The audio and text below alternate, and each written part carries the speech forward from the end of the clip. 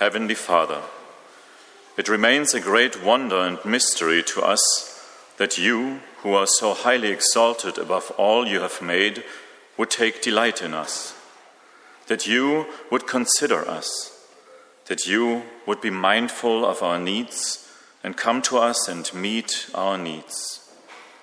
Our great need today is the same great need we have always had, that Jesus, our Lord, would come to us, clothed in his gospel, with words of grace and truth. If we are to govern our areas of responsibility, oversee our families, bring salt and light to our workplaces, and rule creation under Christ, we need your word and spirit to govern and rule us. Do so by sending Jesus among us to speak truth and love to our hearts, for his sake and for our good. Amen.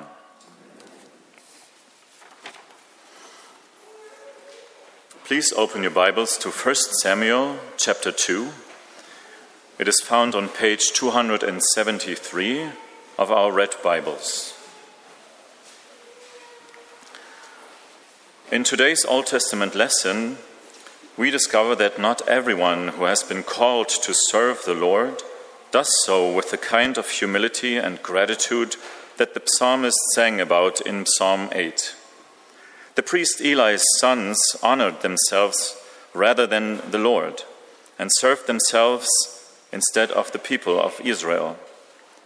We will begin reading at verse 27 and continue till verse 33. Now a man of God came to Eli and said to him, "This is what the Lord says. Did I not clearly reveal myself to your ancestors' family when they were in Egypt under the Pharaoh? I chose your ancestor out of all the tribes of Israel to be my priest, to go up to my altar, to burn incense, and to wear an ephod in my presence. I also gave your ancestors' family all the food offerings presented by the Israelites. Why do you scorn my sacrifice and offering that I prescribed for my dwelling? Why do you honor your sons more than me by fattening yourselves on the choice of parts of every offering made by my people Israel? Therefore the Lord, the God of Israel, declares, I promised that members of your family would minister before me forever. But now, the Lord declares, far be it from me. Those who honor me, I will honor, but those who despise me will be disdained. The time is coming when I will cut short your strength and the strength of your priestly house, so that no one in it will reach old age, and you will see distress in my dwelling. Although good will be done to Israel, no one in your family line will ever reach old age. Every one of you that I do not cut off from serving at my altar, I will spare only to destroy your sight and sap your strength, and all your descendants will die in the prime of life. This is the word of the Lord. Our New Testament lessons are 3 this morning. Our focus is going to be Romans chapter 12, verse 10. However, I'm going to read for you Philippians and 1 Thessalonians as well. You can, of course, turn to those passages. My suggestion would be rather to turn to Romans chapter 12 and then just listen together to these other 2 passages. So turn to Romans 12. And then I'll read Philippians first, followed by Thessalonians. At the very beginning of this famous New Testament hymn to the humility and the exaltation of Jesus, famous in Philippians chapter 2, is this introduction. And I'll read that for us, starting in verse 1 of Philippians 2. Therefore, if you have any encouragement from being united with Christ, if any comfort from his love, if any sharing in the Spirit, if any tenderness and compassion, then make my joy complete by being like-minded, having the same love, being one in spirit and of one mind. Do nothing out of selfish ambition or vain conceit. Rather, in humility, value others above yourselves, not looking to your own interests, but each of you to the interests of the others. In your relationships with one another, have the same mindset as Christ Jesus. And then 1 Thessalonians chapter 5, beginning with verse 12. Now we ask you, brothers and sisters, to acknowledge those who work hard among you, who care for you in the Lord, and who admonish you. Hold them in the highest regard in love because of their work. Live in peace with each other. And we urge you, brothers and sisters, warn those who are idle and disruptive, encourage the disheartened, help the weak, be patient with everyone. Make sure that nobody pays back wrong for wrong, but always strive to do what is good for each other and for everyone else. And then finally, you can look with me at Romans chapter 12, and our focus is on verse 10. I'll start with verse 9, though. Love must be sincere. Hate what is evil. Cling to what is good. Be devoted to one another in love. Honor one another above yourselves. And this is the word of the Lord. Amen. In my home country, there is a prestigious award, and it's called the Presidential Medal of Freedom. The president honors people who have made, the award says, quote, an especially meritorious contribution to the United States, to world peace, or to culture. Looking at some of the awards that were given since it was started at John F. Kennedy's time, it occurs to me, I think that sometimes presidents are giving this Medal of Freedom to people that most of us have never heard of. And that's kind of the point, right? These presidents think that these not famous people who have done great things, that we should know about them and celebrate what they've done. But when you look at the list of recipients of these awards, I think that other times presidents seem to give this medal to celebrities, and maybe because they want to grab some of those celebrities' fame for themselves, right? It's nice to be in the Oval Office and take a selfie with Serena Williams or Bon Jovi or somebody like that. You stand here, I'll put a medal on you, you'll thank me, and I'll look good doing it all. Now, that's a little bit cynical, I know, right? Sorry. You know that there's a medal in the Christian church as well, an honor that is like it. But it's not the pastor or the pope or the council chairperson, sorry, Paul, who gets to give this medal. But it's actually you, every one of you. And you get to give this medal, this honor, and you must give this honor.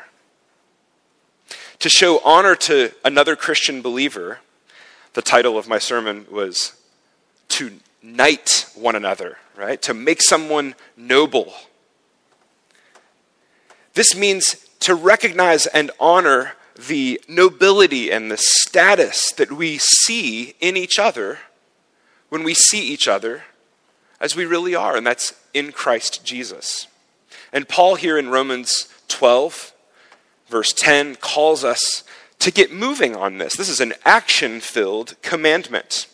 And he challenges us, I think, number one, to run ahead, number two, to race below, and then finally, to recognize the victor. To run ahead, race below, and recognize the victor. So first, what's he calling us to? He's calling us to run ahead. What does he mean? The verse here says, I'll give you a couple of translations of verse 10. NIV, honor one another above yourselves. That's not bad. Here's one that I think is even better. ESV, outdo one another in showing honor. Outdo one another. The New Living Translation is good too. Take delight in honoring one another. And then there's a translation I've never heard of, but I like what it says. Compete with one another in giving mutual respect. You see, there's different things going on here, right? We've got to go do this, and there's the delight that we take in it, and then there's also the competition almost aspect to it. If you're a competitive person, you know what this is all about. It's competitive. I got to win, and it's also fun to try to do it. And the reason that there's so many different ways of saying this is because this is one of these interesting times in our New Testament where we get a word that is only here in all of the New Testament. There's a fancy word, hapex legomenon, I think, is the word for it's only in this one time that this word shows up. And so it takes some creativity to kind of get at its meaning and to follow its command then. Literally speaking, it means to go before as a guide does. So you're out in front and you're kind of showing the way, right? In our context, though, I think it means that you are running ahead. You're rushing. You're the first person to go where ultimately everyone else is going to go as well. You're going to go somewhere, and you're in an excited hurry to get there. And the thing about this race, this rush ahead is, unlike organized races, not everybody starts at the same place or even at the same time. Some people don't even know that they're signed up for this race to outdo one another in showing honor. But guess what? You're signed up for it because now you've heard there's a race and you are registered for it. You are a Christian believer. You're in the race. You have heard the gun go off. And whether everyone else is paying attention or not, off you go. And if you like, even if all the participants are not all on the same page and ready to go, there is nevertheless a crowd gathered, a great cloud of witnesses in heaven cheering you on as you go. And so you go and you run ahead and you do it even if nobody else knows the race is starting. And you're doing it to try to beat everybody to the place where you can show them honor in the church. There's an ancient Jewish scholar who said that if your neighbor is in the habit of bowing to you or saluting you every time they see you, and you're out in the neighborhood and you see them coming towards you, you should try to get there first and bow before they even get the chance to do so. When I lived in Korea, there was a lot of bowing. And I had a Korean friend who is a professor at perhaps Korea's best university, Yonsei University, and a Christian man. And even before we were good friends, this man, he literally raced ahead and bowed first to everybody that he met. I had never been able to get the first bow in, and I was never able to give the last bow when we said goodbye. It's like this friend of mine, it was like Romans 12:10 was his life verse. And it was his joy to honor people in this way. And having a friend like that, it makes it easy to honor them too, right? But here's the thing. Paul is challenging us to race ahead and to honor others in the church, whether or not they are going to bow and honor us too. And this is kind of scary for us, right? It's often lonely to be the first one to go and obey this command. You can feel like you're the only one racing on ahead to honor other people. And look, whether you live in Rome in the first century or you live in Zurich in the 21st century, it's easy to fear that if you spend your life honoring others, if you spend your life in a Christian community where you're outdoing one another and showing honor, then maybe no one will turn around and honor you back. It's a real fear. We fear, don't we? We fear that honor is a currency. It's like Swiss francs or something, right? You give francs away, you have fewer francs.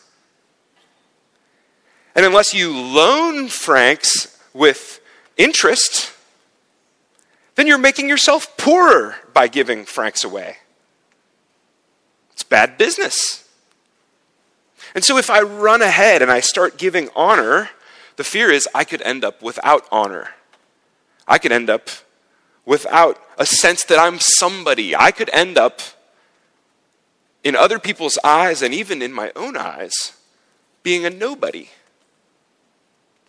And so we think to ourselves, I'll start honoring people when they start honoring me. And guess what Paul says? No, that's not how it works.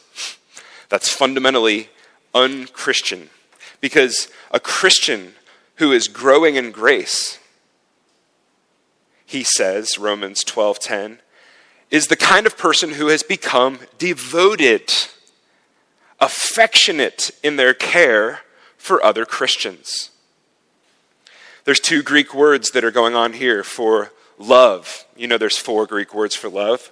And here there's not eros and agape, but rather there's philos, brotherly love, and there's storge, which is natural love, the kind of love that is within a family or a tribe or a nation.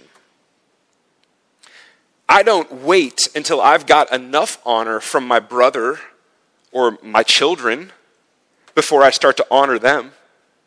Especially with my children, I'll be waiting forever, right? But he's my brother, and they're my kids. And so it's natural for me to think, they're special. And for me to prefer them over everyone else, even if they're not rushing to love and honor and prefer me first.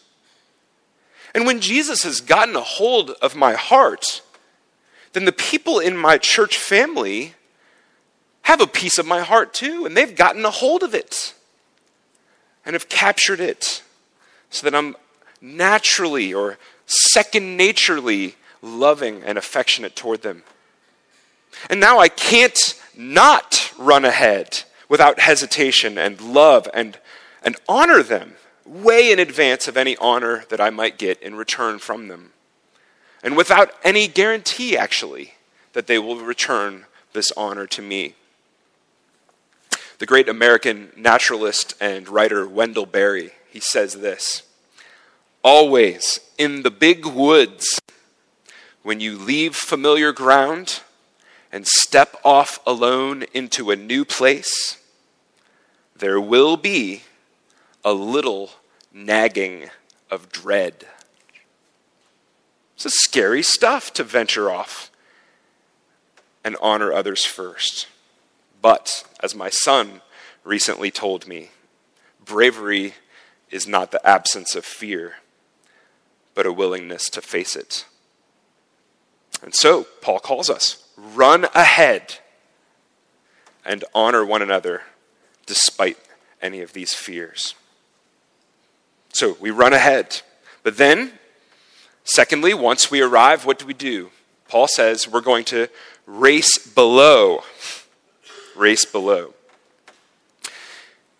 If you live life in the church as if honor were money, if you think that if you give honor, then you lose honor, then it's going to be hard for you, right, to run ahead and show honor. But it's going to be even harder to race below.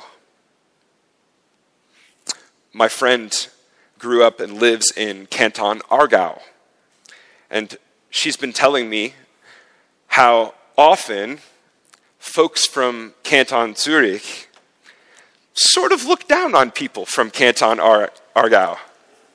Is this true? I'm just learning. And she tells me that they don't just think that Aargauers can't drive. AG standing apparently for Achtung Gefahr, right? On the license plate. But often folks from Zurich think of Aargauers as culturally inferior. But then the other day, this friend of mine from Aargau and I and some others were in a bakery here in Zurich.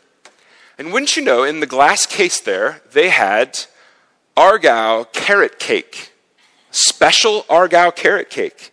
And my friend pointed it out, and I said, well, we have to have some, right? Especially since these Zurich bakers think that we ought to have some. And we joked together that, maybe the Zurich baker kidnapped an Aargauer baker and brought them here in order to make money for their Zurich bakery. But what was actually happening here? Something pretty beautiful, actually. A Zurich baker was humble enough to say, let's face it, nobody does carrot cake like Aargau. And so let's use their recipe. In fact, let's get an Aargauer baker in here to teach us how to do this. To show us how it's done, because you can't beat it. Think of the church potluck dinner. Some of you choir folks will be having one later on today. You make your favorite dish to share with everybody. Your best dish, your hometown specialty, right? And someone comes up to you and says, did you make that delicious Korean dak galbi? Did you make those amazing Mexican tamales? Did you make that awesome, Icelandic Wiener Terte? I don't know. And you did. And you brought it. And they've recognized it. Their taste buds have recognized you. And they've been treated by your contribution. And they want to show you the honor of it. That's one of the most fun things about a potluck, right? But that's not the best thing.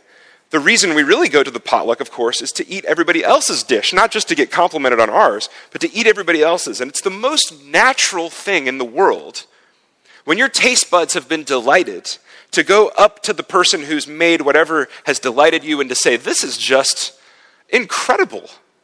God bless you and your delicious hometown cuisine. There's nothing like it. Friends, a potluck is a magical place. I think it's, among Christians, it's a spiritual place. Why?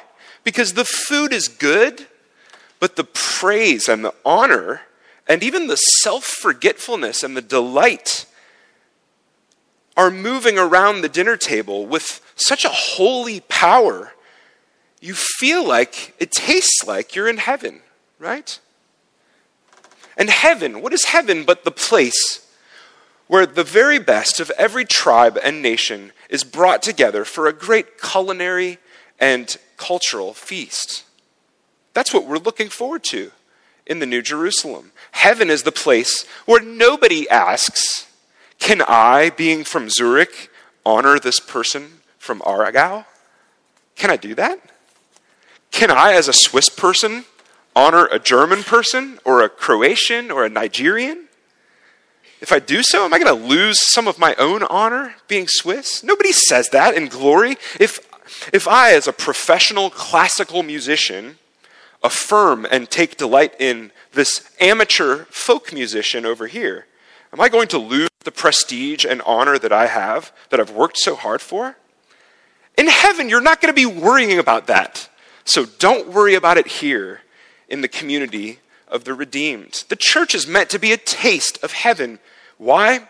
Because it's the place that we never worry about such questions.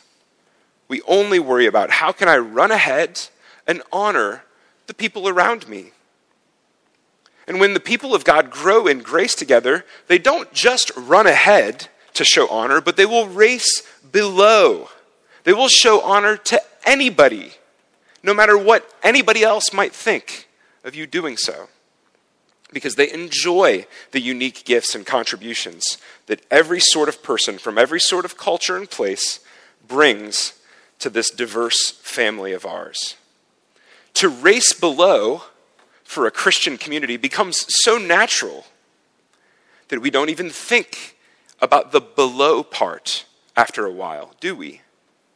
Because we know, we begin to internalize by God's Spirit that no one who is less wealthy or less educated or less popular or less healthy or less talented is ever less human or less Christian than we are in Christ.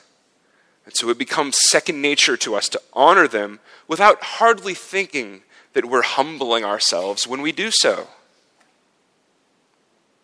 And if a growing faithful Christian does think about things like socioeconomic status, then this is the way they think about it. They recognize that if they have more social and economic privilege than other people in the Christian community, then this becomes their opportunity to use that privilege to serve and honor people that maybe don't have so much of it. And you do it in humility and without any sense of superiority. The hard truth here, church, is that you don't have a choice. You are commanded to run ahead and to race below to show honor to people in our congregation. This is your family. You must. And sometimes it's hard. That's the hard truth. But the encouraging truth here, church, is that the more you grow in God's grace and the more that you practice this command, the less it will feel like a command that you're obeying because you must obey it, and the more it will feel like an invitation from your gracious God, like a pleasure that you get to enjoy. Because in Christ, the church is a community of people that by God's grace grows in this natural family affection for one another. Honor one another, whether it's easy or hard. Run ahead to show honor. Race below to honor one another. And later on, it will be a joy and it won't be so hard. Maybe you're still not convinced that you can do it. Maybe it's just too scary to go first. To run ahead with no guarantee of being honored by those that you show honor to. To race below and honor people that won't or can't honor you back. Or maybe for you it's not scary so much, but it's still just not quite second nature to you. It's not joyful yet. Or maybe you're ready to go. Maybe you're the kind of person who loves this stuff and you're already outdoing others in showing honor. Now, whether you're scared or lacking joy or excited about running ahead and racing below, wherever you are there, you need to hit the pause button for a minute and think about our Lord Jesus Christ. Because you realize, right, that if Jesus had waited until you first showed him honor, before he left his place of honor at God's right hand to come down and humbly serve and honor you. You know that if he waited for you, he'd still be waiting. But he didn't wait. He didn't wait. He ran ahead. And you realize, don't you, that if Jesus had only shown honor to people who made him look good when he did it, he'd still be looking for someone to honor. But he didn't. Instead, he raced below. Here are two things that are true. Thing number one, you have to experience it yourself first. If you and I are ever going to run ahead and race below to honor one another, we will only be pushed beyond our comforts, past our fears, beyond our pride, and into the pure joy of honoring one another if the love of Christ compels us and pushes us forward. Only when we see just how much Jesus has outdone everyone in showing honor, in showing you honor, in showing me honor, only then are we going to rush ahead and bow low and honor one another in Christian community. So we've got to experience being honored by Jesus. And the more we do, we'll be moved to honor one another. That's the first thing that's true. You've got to experience it yourself first. Second thing that's true, Jesus has already beat you there. He's already beat you there. Once we do run ahead, let's say his grace has gotten a hold of us and now we're ready to run ahead and race below and honor other people, and we get there and we start doing the honoring. You know what we find out? I'm not the first one here. I didn't win the race to honor this brother or sister. You know, you go out and you think that you're alone. Nobody else is rushing ahead to honor this person except for me. But when you arrive and you honor them, you realize that Jesus has beat you there. He's already there. He's already run ahead and he's already raced below. And he has already honored the one that you seek to honor. And he's done it by giving himself completely for them. And now he's using you. How humbling this is when we realize this.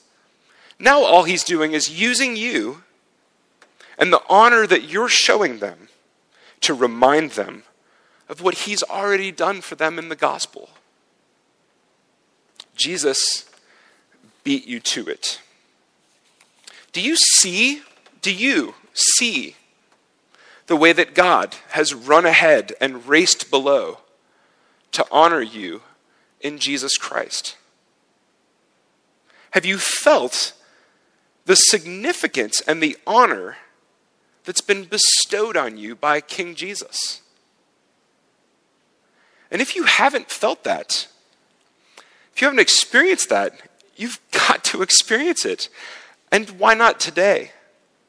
Why not today bow down and receive this great honor of being made royalty, being knighted, being made a princess or a prince in the kingdom of God by someone who's ready to be your older brother, the King himself, the Lord Jesus. Nobility granted to you, not because you reached up and you honored him first, but because he ran ahead and raced below and honored you first in his life, in his death, in his resurrection, and in his claim upon your life. Don't wait until tomorrow. Today is the day that he's come to honor you by his grace. And in his grace, run ahead and rush and race below to show honor to one another here in this congregation. Do it because you've experienced Jesus. Do it because once you do, you'll experience more of Jesus. Do it because Jesus has honored you. Do it because Jesus runs ahead and races below to outdo you in showing honor. Do it because he showed that honor to you and to all of those people that you're sitting next to right now, that you've been called to honor in his name. Isn't it a stunningly mysterious and beautiful thing to be a Christian believer and a part of a Christian community? There is nothing like this, folks. To experience the difficulty and the sweetness of all of this, you've got to allow Jesus to honor you by his grace and receive it, and then turn and honor one another. Let's do that in the days ahead, shall we? Heavenly Father, we ask for your grace and your courage to rush into our hearts and to flood us with the conviction that we belong to one another as family and can prefer each other without ever waiting for the other to prefer us. Give us the guts and the spirit to do that. And thank you for Jesus, who has done that all for us. We make our prayer together in his name. Amen.